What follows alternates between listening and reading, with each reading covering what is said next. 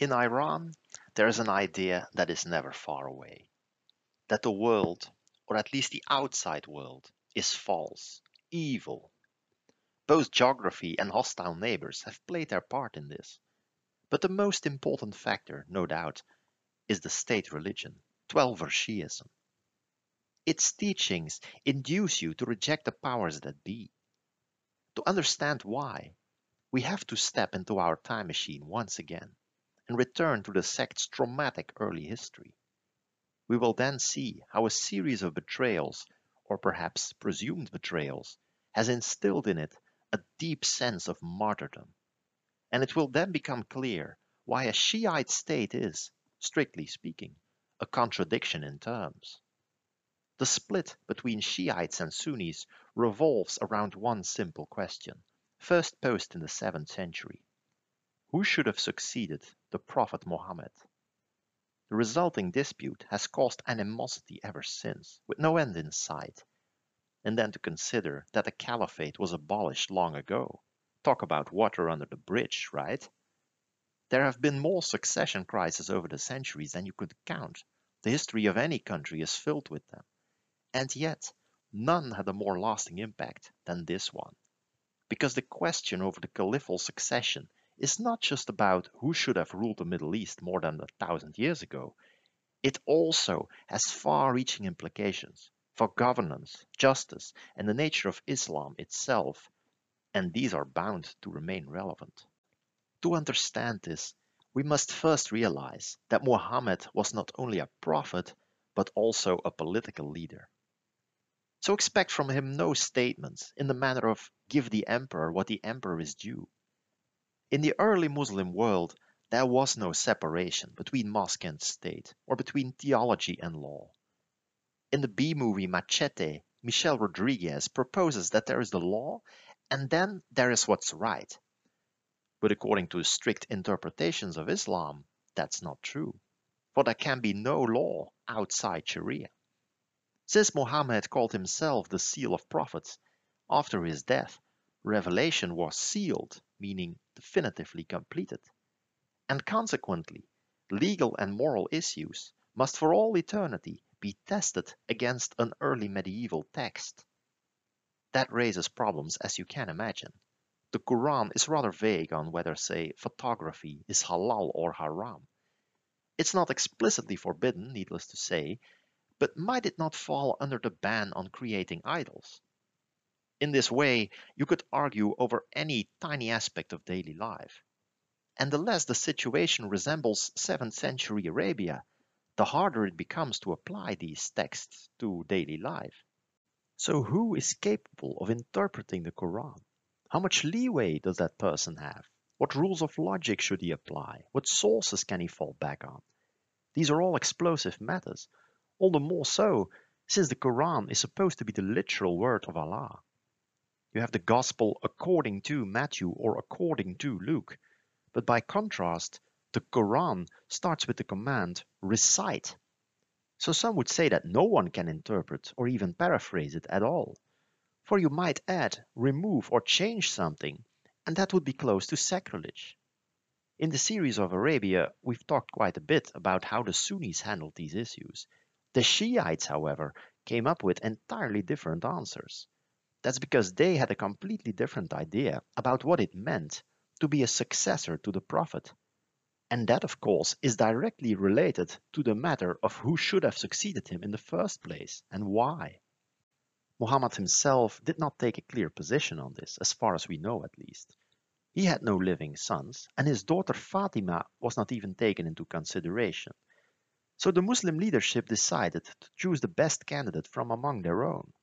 First Abu Bakr, then Umar, Uthman, and finally Ali. Since these caliphs were selected by mortals, the Sunnis held that they had no God-given infallible understanding of the Quran. It logically followed that the caliph was not uniquely qualified to interpret holy texts. It therefore fell to experts on the sacred texts, known as the ulama, to develop legal doctrine on their own. Schools would later form around those with the most influence. Today, there are still 4 schools of Sunnism, which each dominate one particular region. Each of them still holds that the Quran is uncreated, and thereby stresses the need to stick closely to the text, as well as to the testimonies about the Prophet known as hadiths. This has not always been uncontroversial, though. The early school of the Mu'tazilites argued that since the Quran was the word of Allah, it must have been a mere creation, which would probably diminish its standing somewhat. And indeed, the Mu'tazilites held that revelation didn't literally hold all the answers. You also needed independent reasoning, according to them. Now, in the early 9th century, the Caliph of Baghdad, Al-Ma'mun, jumped on this.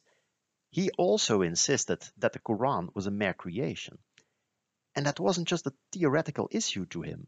He ordered that anyone who openly disputed this claim was to be executed. So he meant business. To Al-Ma'mun, the idea of a created Quran was a means to an end. It allowed him to demand the exclusive right to set the boundaries of interpretation himself. This would have turned the Caliph into a figure similar to his great rival, the Byzantine Emperor, who had the last say on matters of Christian doctrine. Now, by the way, the Bible doesn't say that the Emperor should decide over matters of orthodoxy either, nor the Pope for that matter. Al-Ma'mun's persecutions lasted for almost 20 years, but the protests did not abate, and eventually later caliphs would have to accept that they could not decide such dogmatic issues. We've seen earlier that the caliphs originally were political leaders, but that they lost their political power to the emirs and the sultans. Al-Ma'mun had tried to become a religious authority, but now that this had also failed, what were they now exactly? Well, for the most part, their power became symbolic. The power of the ulama, on the other hand, would only grow. It would take a long time before rulers again dared to infringe upon their prerogatives. And in some countries, law and judgment are still their domain, as we saw in the series on Arabia. That doesn't mean that the ulama and the state were constantly at odds. On the contrary, many tended to approach their work systematically, rationally, and pragmatically. The Persian elite knew from experience that predictability was important for the efficient functioning of an empire, and the clergy, given their important position and stake in this, they helped bring this about. In a way, it reminds me of the separation of powers in modern democracies. If the justice system acts predictably, follows the law, and does not bow to the whims of a government, that is attractive to citizens and investors alike. And a state that has such an independent judiciary has an advantage over others. I am of course not claiming that early Islamic states had the same idea as Montesquieu, but I do think this division of labor between officials and scholars could contribute to the well-functioning of states. The Shiites, however, seldom participated in such matters. They were either excluded or abstained from public life. This may have contributed to what we could call an anti-political attitude. I think most of us can relate to that. Most people, myself included, stand on the sidelines. We are little more than spectators to the world of politics. Bismarck said something like, if you don't have the stomach to watch sausage being made, you certainly wouldn't want to witness the making of laws, because that's even more distasteful. But perhaps it were better if we were more aware of the practical difficulties of government. For since we don't have to face the need to compromise ourselves or to make unpopular decisions, we are perhaps a little unrealistic in our expectations. Many of us would only be content if there were lower taxes, more government expenses, and lower debt, no doubt. And perhaps in a similar vein, early Shiites, who would not and could not assert secular authority, concluded that government was dirty business, and that only the spiritual leader was worth listening to. And that spiritual leader was the Imam. Now, hang on a second. Weren't we just talking about the Caliph? So what's up with this Imam fellow? Who were these Imams exactly? Well, this also has to do with the early struggle for the Caliphate. So let's go back to the 7th century. In the small council where Abu Bakr was chosen, Ali wasn't even present, and he clearly wasn't too happy about not being consulted. It took him some time before he accepted Abu Bakr's leadership, but he finally did so as to avoid civil war. But perhaps he was still not altogether on board, for he kept aloof from politics. Maybe this was his temperament, or maybe it was by necessity, but in any case, it gave him the reputation of piety, spirituality, and humility. And you could say that this mindset of his foreshadowed the quietist attitude of early Shiites. Ali allegedly warned his followers not to seek out this world, even if it would seek out them. One could interpret this as a call to resignation or to resistance. Now, to be sure, Ali made no attempt to overthrow the caliphal government, but slowly the idea gained traction that the caliphs had usurped him, among his followers at least, if not with Ali himself. In fact, this has been proposed as a reason why he adopted the title of Imam instead of Caliph when he finally became the leader himself. Perhaps it was just another sign of his characteristic modesty. He may have insisted that he was not really a successor to Muhammad. Imam simply means he who leads in prayer. Or it may have been a way of suggesting that the title of Caliph had been tarnished by his predecessors, and that he was of a different stock. Shiites later placed a lot of importance on this, however, and this had to do with why they thought that Ali deserved the job. Not because of a decision by mortals, but because God willed it. After all, Allah had seen fit that Ali and no other would father the Prophet's grandchildren. Now for Sunnis, the job of the Caliph was just to keep the community from falling apart. So to compromise among the leadership about who that leader would be, that was a logical step to take. And if you thought that the Caliph got his job simply because he was chosen by mortals, then it would be strange to suppose that this somehow gave him superhuman powers.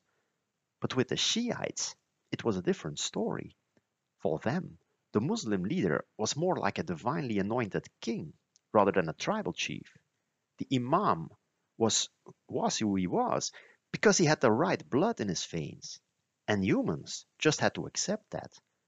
As you'll recall, Ali was even murdered by his most fervent supporters because he wanted to negotiate over his position with his rival Muawiyah.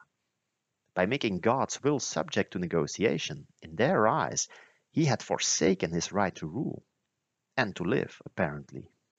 I'm not sure I pointed this out already, but there are innumerable ironies to this. Muawiyah, the man who supposedly fought on the side that favored elected caliphs, would go on to found the first Muslim dynasty, and hereditary succession became the norm in Sunni states ever since. Later caliphs placed great emphasis on their own family bonds to Muhammad. The Umayyads were related to the Prophet by marriage, the Abbasids traced their roots back to the Prophet's uncle Abbas, and so forth. By contrast, the radicals who murdered Ali for negotiating about God's choice gave rise to the most democratic movement in Islam, in air quotes, notably the Ibadis, who in theory select their imams regardless of his lineage. Further in the future, the principles become even more blurred. The last caliphate had been abolished for more than a century. Now, if the big idea behind Sunnism is to keep the Muslim community united and avoid fitna, then why don't the Sunnis try to agree on a new caliph? Meanwhile, Oman, the only country where Ibadis are dominant, is home to one of the longest ruling dynasties in the world. So what were these sects fighting over again? Well, a big reason why the waters between the sects didn't become more shallow over time has to do with the powers that Shiites attribute to their imam. If by taking on that title, Ali had indeed wanted to stress that he was not really a successor to Muhammad, then it's pretty ironic that Shiites attribute much more power to their imams than Sunnis ascribe to their caliph. According to Shiites, the imam possesses a unique insight in scripture, which is magically passed on through the ties of blood. They tend to place the imam's sayings on about the same level as the Quran itself, which they, like the Mutazilites, regard as created. For Sunnis, this would be akin to a claim of prophethood crossing a red line. This is a fundamental disagreement. It became worse as Shiites and Sunnis went their own separate ways and developed their own doctrines. The fact that they did had to do with the conflict that broke out as soon as Ali finally won the position that he felt entitled to. He was immediately challenged yet again. Aisha, the Prophet's favorite wife and Abu Bakr's daughter, demanded that he find and punish Uthman's murderers. Perhaps he hesitated because many of those who had besieged the third caliph were in fact known supporters of his, which does not imply that he had anything to do with it, let's be clear about that.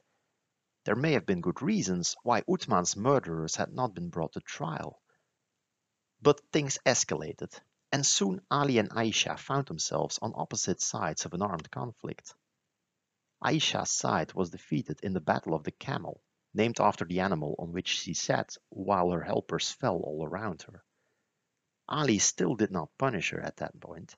He wanted to end the fitna, thereby in effect following later Sunni doctrine. Later Shiites, however, have become very hateful against Aisha's memory. And this has consequences, for she is an important source of Sunni hadiths, testimonies about the Prophet, on which Muslim jurisprudence is based. Shiites disregard Aisha's hadiths, like Sunnis dismiss the sayings of the Shia Imams. This helps explain why Sunni and Shiite Islam and jurisprudence differs on so many points, despite following the same Quran. And still the fitna wasn't over. Ali faced another, more formidable challenger, Muawiyah, Uthman's relative and the governor of Syria. He demanded vengeance for the third caliph's death, for which he now blamed Ali. Now Muawiyah was perhaps the preeminent power politician of his day, and in that sense he was Ali's polar opposite. Ali was willing to end the dispute by arbitration, after which, of course, he was murdered by his own supporters. Now, after the death of their champion, his supporters had little choice but to give in, while Muawiyah consolidated his grip.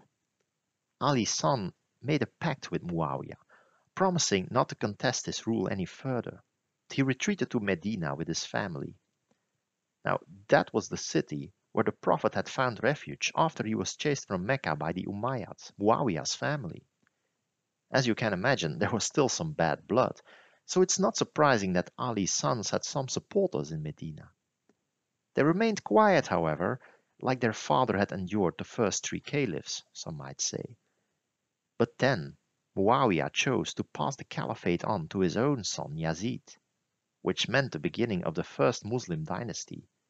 It also meant the end of the agreement with the Shiites. Now Yazid was no fool. He foresaw trouble, and he demanded that Ali's son Hossein pledge his fealty to him. The young man refused, however, and he could then expect the full force of the Umayyads to come down on him. But he caught a glimmer of hope, for he received an invitation from the inhabitants of Kufa, who wanted to accept him as their leader. Kufa was an important garrison town in present-day Iraq, and that may have reminded him of how the Prophet, in his day, was invited to Medina, from where he reconquered his home. Hossein had little choice at this point. He had to get to Kufa before Yazid's men got to him. Alas, just before he reached his destination, he was intercepted by a much stronger force, forced to give battle at Karbala. The odds were extremely uneven. It was more a massacre than anything else, apparently. Hossein was killed there, together with his whole entourage. On Ashura, the Shiites still commemorate the heroic death of this grandson of Muhammad, who had sat on the Prophet's lap, as they say. The final resting places of Ali and Hussein, respectively in Najaf and Karbala in Iraq, are now Shiism's main sites of pilgrimage, and that links Shia communities in Iraq and Iran, which regularly creates tension between these two countries, as we saw. But one thing, I think, needs to be stressed at this point. While Shiites frequently curse the name Yazid, it's not as if Sunnis celebrate the demise of Hossein. On the contrary, they agree that it was a tragedy. But they also think that you should leave the past where it belongs, lest the vendetta continue forever, which is indeed what has happened. Some of Ali's relatives managed to escape the slaughter. A son of Hussein had not participated because he was too sick, and Yazid allowed him to continue a life of seclusion. He is regarded as the fourth Imam.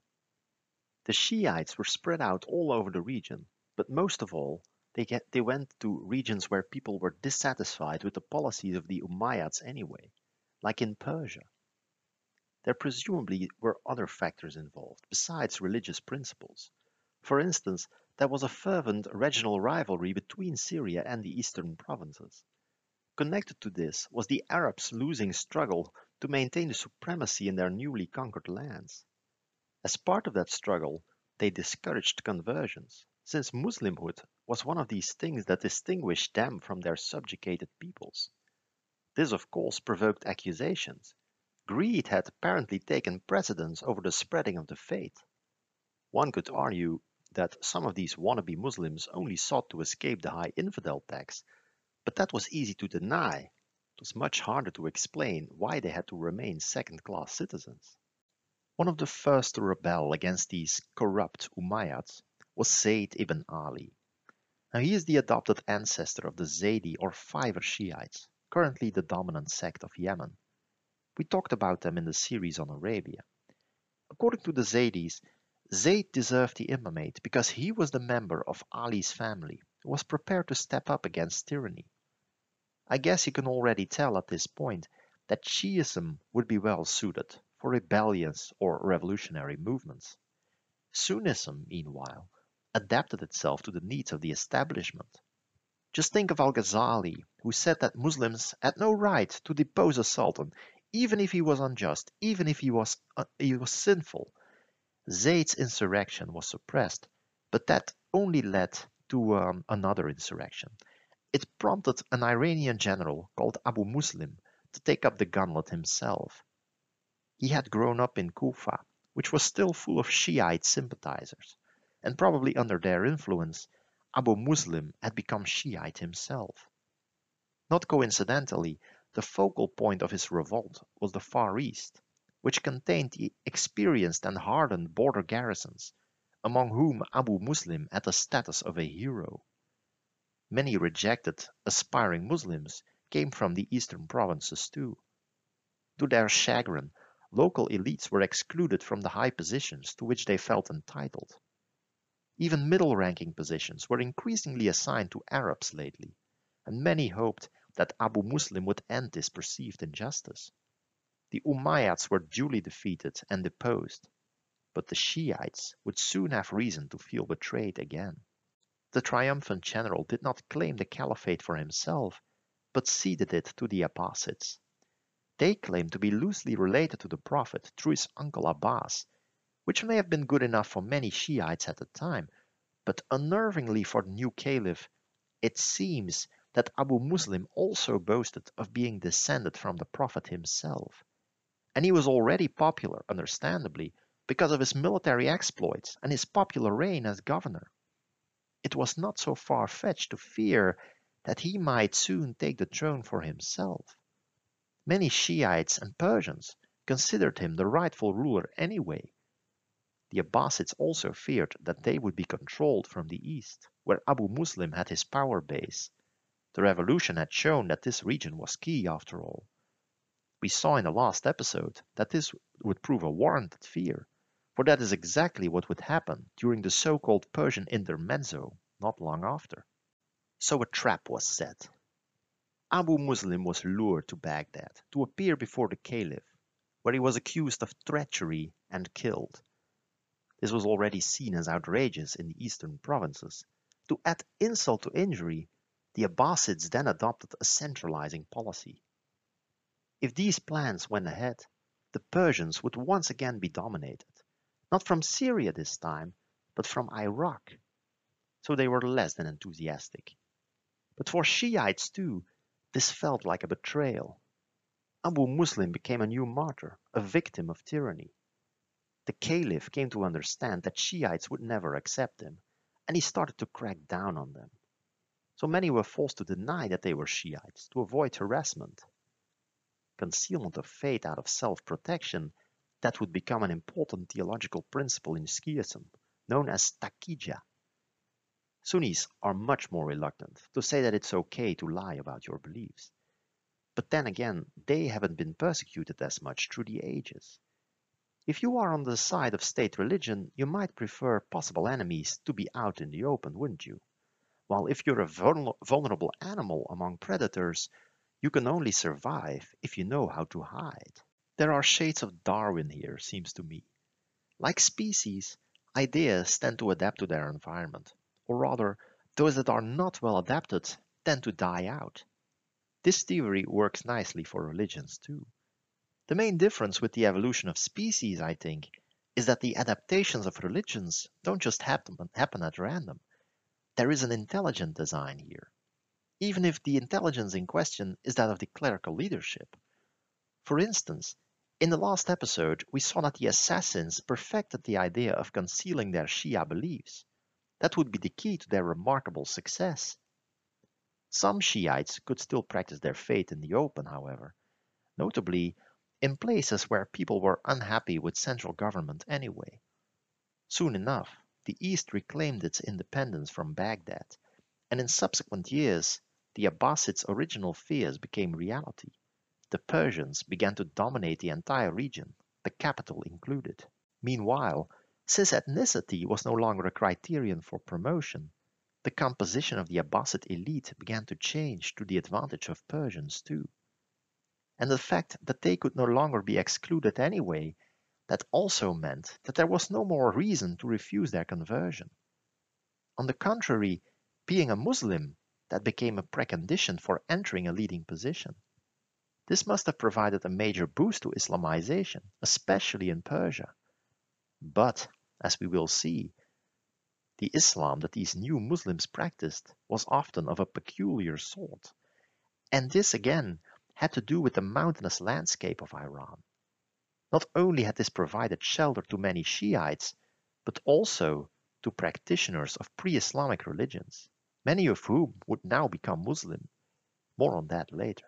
But while the Iranians were taking their place under the sun, the Shiites again found themselves frozen out of power.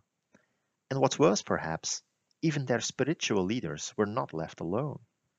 The imams were, allegedly, all murdered, usually poisoned, on the orders of the caliph of the day. The thing with poison, of course, is that it's very hard to prove who did it, or even that it happened at all at that time. There's a lot of speculation going on here, needless to say, but for Shiites, there was a clear lesson, a common thread to these stories about the martyrdom of the imams, namely, that you cannot trust worldly powers, that they will always betray the true faith. While Sunnis aimed to reconcile faith and secular authority, Shiites came to see them as irreconcilable. In their view, the rightful leaders of Islam were repeatedly usurped by the very people who murdered them. Michael Axworthy makes the fitting analogy of a parallel universe in which the papal chair would be occupied by the descendants of Judas Iscariot. To complete this metaphor, you might add that these false popes would then have to keep poisoning the rightful leaders of the Catholic faith for centuries on end. So you see, by this point, what started off as an almost technical discussion turned into a fight between good and evil. The odds of finding a compromise became ever smaller with that. The gaping ravine between the Shiites and the worldly powers would widen further as the Muslim empire splintered. Shiites saw that as proof that the worldly governments had failed. And how could it be otherwise, if their leaders had usurped the position of the true imams? As the crisis deepened, I imagine that many people became convinced that the Shiites may have had a point. Things needed to change, obviously.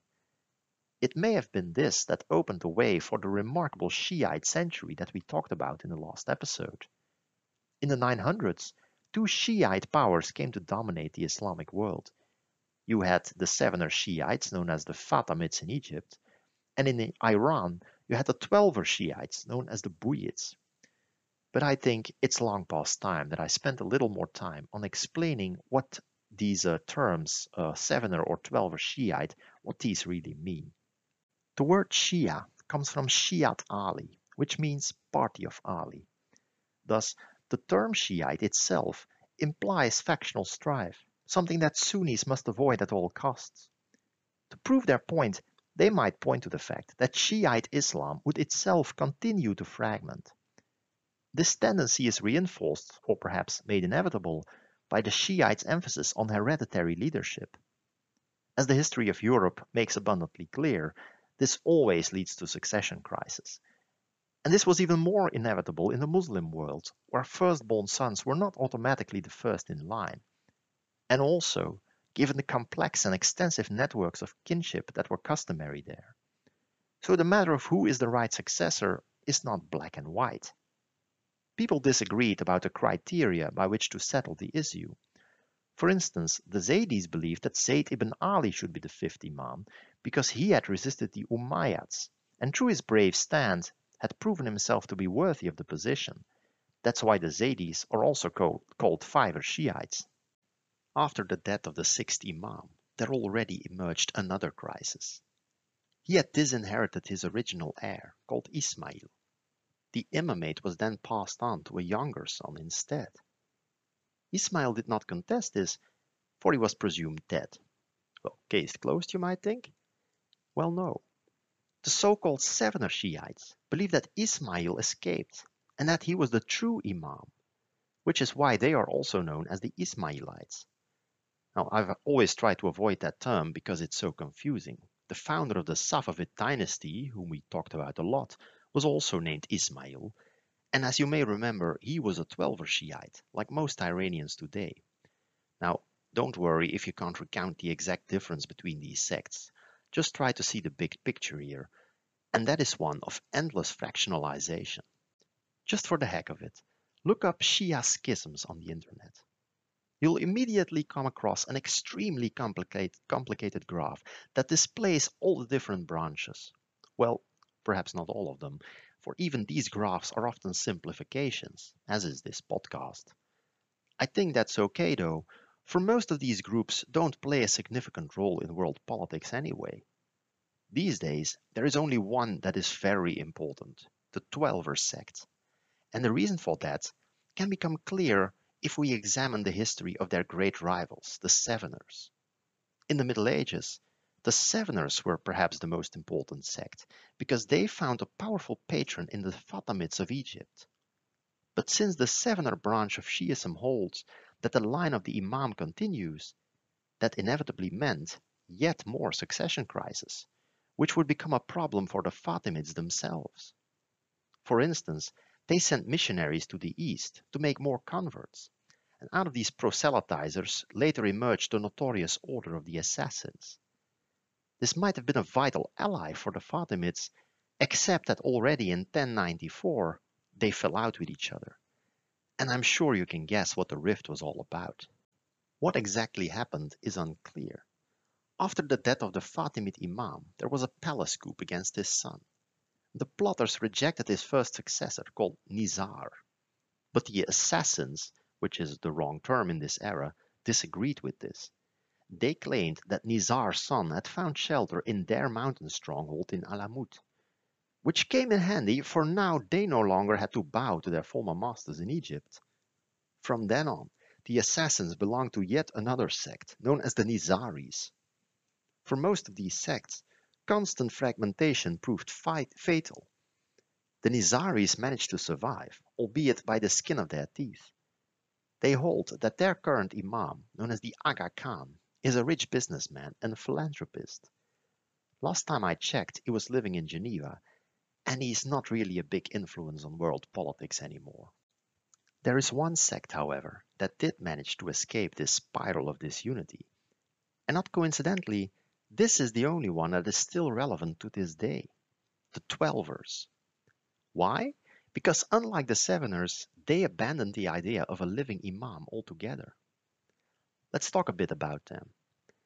Remember that the Seveners believed that Ismail had escaped his assassins and that they continued to regard him as the true imam. Well, not all Shiites would buy that, and they recognized Ismail's younger brother instead. But they would soon have to face another problem, for in the 9th century, their 11th Imam died without producing a male heir. So now the problem was no longer that there were too many candidates, there were too few. Strictly speaking, the line of imams had thereby ended. So that took care of the succession problem once and for all.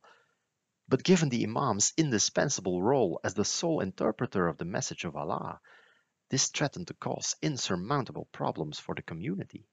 Luckily, a miraculous solution presented itself. The 11th imam had already been living under house arrest on the orders of the caliph, so he had to communicate with his followers through an intermediary. Now, when the imam died, this aid would reveal that the imam had had a son that nobody knew the existence of, and this son had apparently escaped his enemies by going into occultation. One day he would return as the Messiah, known to Muslims as the Mahdi, and he would prepare the world for the reign of God on earth, together with the Prophet Jesus, by the way. Helpfully, in the meantime, the hidden Imam could still communicate with his people through his messenger, the man who had made his existence known to the world. So unlike a prophet, he didn't claim that he was talking to God, but that he was talking to the hidden Imam, which would also give him quite some power, as you can imagine. There would be a few more of these representatives following in his footsteps, but at some point it seems that the Imam of the age had had enough, for he decided to go one level deeper and enter into major occultation, as it is known, and that would last until the end time. Quick side note, this notion of a Mahdi was not an invention of that time, or even of the Shiites. It already existed, but among Sunnis it's never been that prominent. Although interestingly, that has begun to change of late. My hypothesis would be that this has to do with the desperate state of Sunni communities. Many feel discriminated, like the Shiites did in the time of the Abbasids. The idea of a savior is more appealing if you are not satisfied with the state of the world, but I'm digressing. So the Twelver Shiites found themselves without an imam. Not everyone saw that as a problem, most notably the Buyids. A living imam would have caused them headaches, no doubt, but they would have nothing to fear from an imam that was safely hidden. Perhaps it's with that in mind that not long after the occultation, they adopted Twelverism. In a way, this reasoning applies to the current Iranian regime as well. It's not as if they're looking forward to the return of the imam. There is even a branch of the Secret Service that is tasked with tracking down people pretending to be the imam. Now, what do you think? Would you expect that to happen? The job of imam comes with responsibilities, sure, but also with nice perks. Once a vacancy opened up, many candidates applied for the job. Now, since the Mahdi's arrival was supposed to usher in a new era of justice, these self-proclaimed imams sometimes claimed that the rules of Sharia no longer applied. They would make their own rules instead, which I can imagine is something that certain types of people would love to play with. For instance, one of the assassin's leaders suddenly proclaimed a new era, and the Sharia nil and void. Among other things, he held a banquet in the middle of Ramadan and demanded that worshippers face their backs to Mecca. It wasn't exactly optional either. Those that stuck to the old rulebook faced death by stoning, Old Testament style. Still, puzzlingly enough, he got away with it, and it would take time before the assassins returned to the Islamic fold. The idea of a prophetic cycle is an ancient one, and not completely alien to mainstream Islam. Muhammad himself recognized that other prophets had come before him, including Abraham, Moses, and Jesus. He just said that he was the bringer of the final message of God. The older messages were not false, they had just become redundant, that's all. But Muhammad did rule out the possibility that there would be other prophets after him. Among Sunnis, this is almost never called into question. In Shiism, though, the idea that the prophetic cycle might reopen after all, that returns regularly. We've encountered some examples already. Baba Ishaq in the 13th century unequivocally dubbed himself Messenger of God. Ismail, the founder of the Safavids, presented himself as a messianic figure too. And when he arrived at what is now Imam Khomeini Airport, even the founder of the Islamic Republic was hailed as the returning Imam. But why is messianism so rampant among Shiites? The fact that the Imams have such high standing certainly plays a role, as does the awaited coming of a savior, but also that the fact that Shiites were so often a persecuted minority. If you're in that situation, the idea of a gutter Damarong looks more appealing than if things seem to be going your way. Messianism is something that appeals to the downtrodden. In the same way that revolution sounds better to a hungry peasant than to a fat aristocrat. Historically, Shiites thrived mainly when and where people resented the authorities anyway. But what if they took the reins of power themselves? What if a state based its own legitimacy on Shiism? Well, there's an ongoing experiment, as you know, but it has been tried before. Once he had won his kingdom, Ismail I didn't lay off his martyr's robes. On the contrary, his Safavid state was itself draped in them. This fostered the siege mentality in Iran that helped close ranks and stifle criticism. Appealing to victimhood worked so well that it had become a political impulse. The war with the Ottomans, the coup against Mossadegh, the Shah's asylum in the US, the Gulf War, the recent cancellation of the nuclear deal, all these events could be framed as repetitions of the old betrayal of Hussein. As the saying goes, every day is Ashura, everywhere is Karbala. Now, the problem with reflexes is that though they often help you survive, they are very hard to suppress. So too with this one. The fact that the Imam was the only one who could really interpret the holy law, that created problems for the justice system. Some jurists, known as the Akbaris, were very cautious about this, clinging strictly to the Quran and the teachings of past Imams. But under Shah Abbas the Great, high-ranking scholars declared that in the absence of the Imam, the Shah could fill that void. One can't help but be reminded of the move of Caliph al-Ma'mun centuries earlier. Only, Abbas didn't face the same kind of opposition. He was in a very strong position.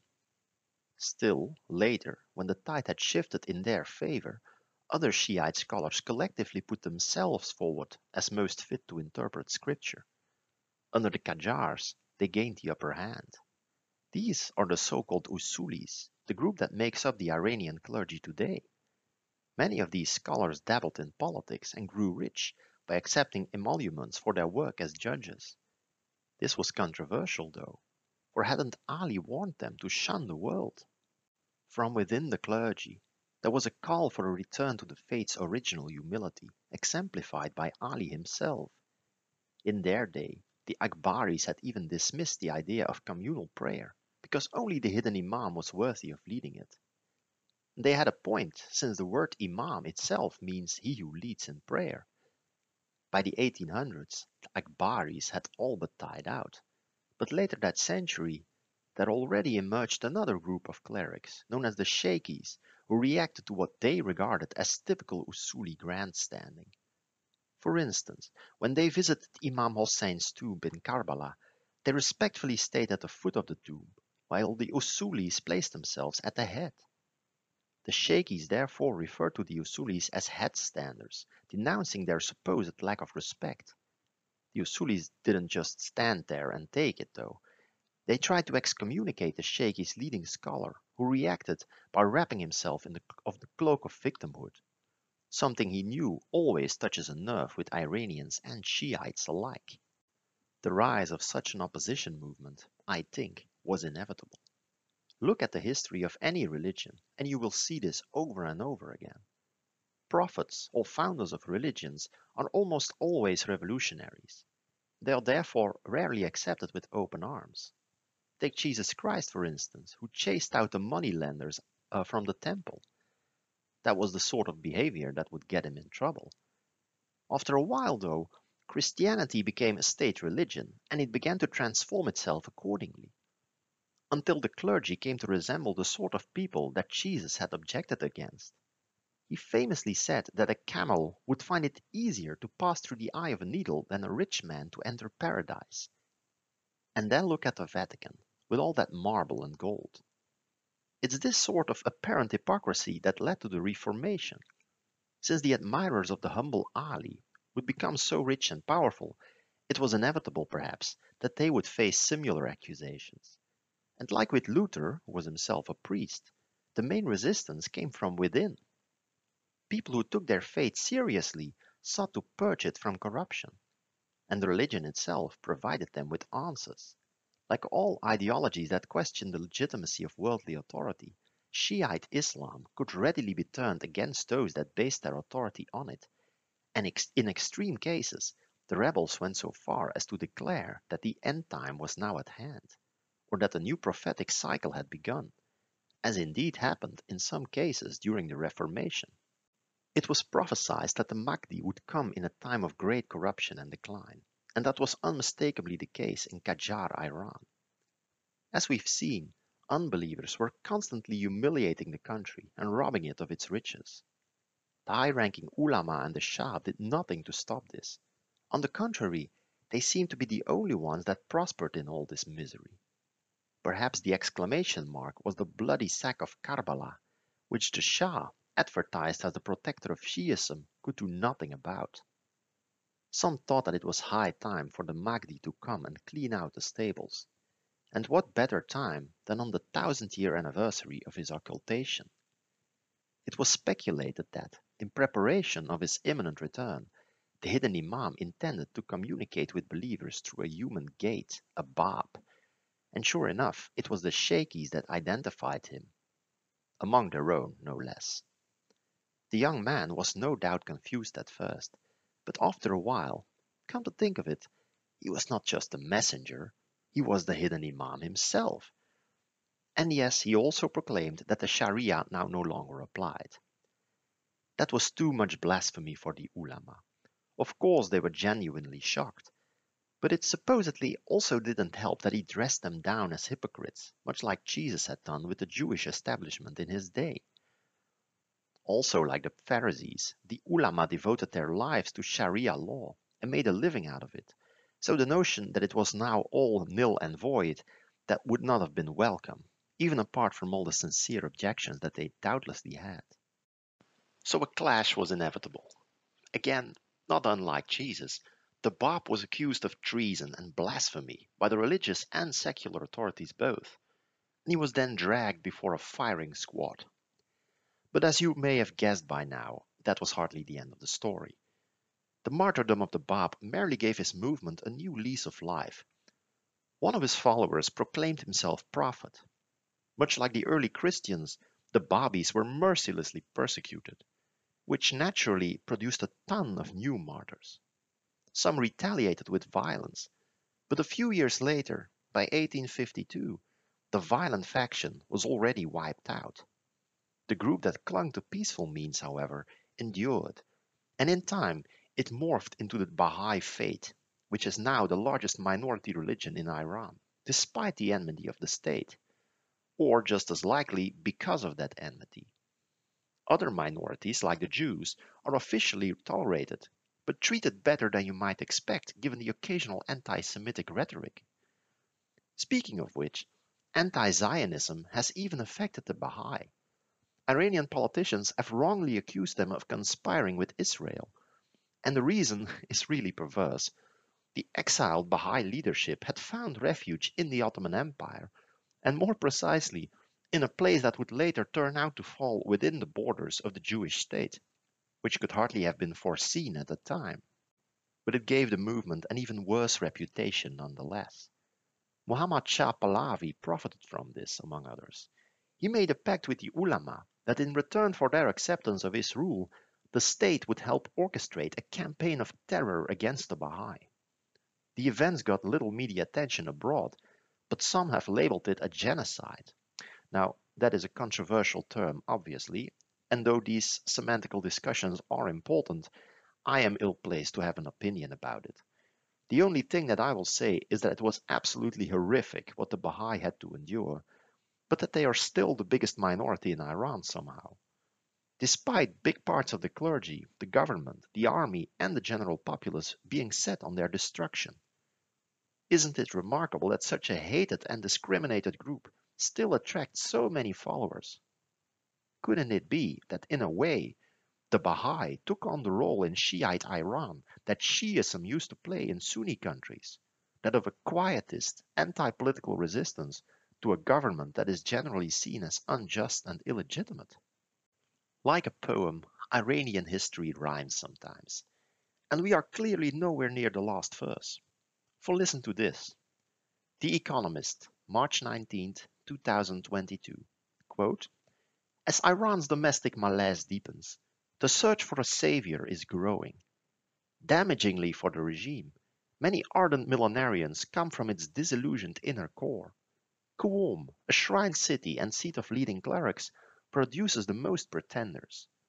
According to a recent police report, it once had 20 in a month. They included a would-be 12th imam and several babs or gates who prophesy his advent. End quote. But what accounts for these rhymes? All these endless recurrences, all these ironies? For at first sight, any wannabe messiah is, by definition, an exceptional character. Their personalities or eccentricities have a huge impact, lending credence to the great man theory of history. But should we not ask ourselves why such figures keep popping up, and why they keep gaining such large followings? Within just a few years after the Bab's coming out, there were already Babi cells in every major city. Why is that? Doesn't it seem likely that the circumstances somehow encourage this? It is partly a matter of past dependency, no doubt, but geography might play a part too. Iran has been compared to a mountain fortress. In such places, old customs and beliefs tend to persist, since they can keep their distance from the enforcers of cultural or religious orthodoxy. As we pointed out earlier, some of these highlands were among the last places where Islam was accepted. Older religions, like Zoroastrianism and Christianity, persisted much longer there than in more accessible areas. The Buyids, the first Twelver dynasty that dominated Iran, came from one of these remote regions. In fact, they even claimed descent from the pre-Islamic nobility. Since Muslims and Zoroastrians lived side by side for centuries in Iran, it's almost certainly not a coincidence that there are so many striking similarities between Twelver Shiism and earlier local religions like Zoroastrianism and Manichaeism, including, for instance, the notion that the world is false and the notion of a hidden savior. So the past dependency runs much deeper than you might think. In the coming episodes, we will discover just how deep this rabbit hole goes. Talk to you then. Thanks for listening. Bye.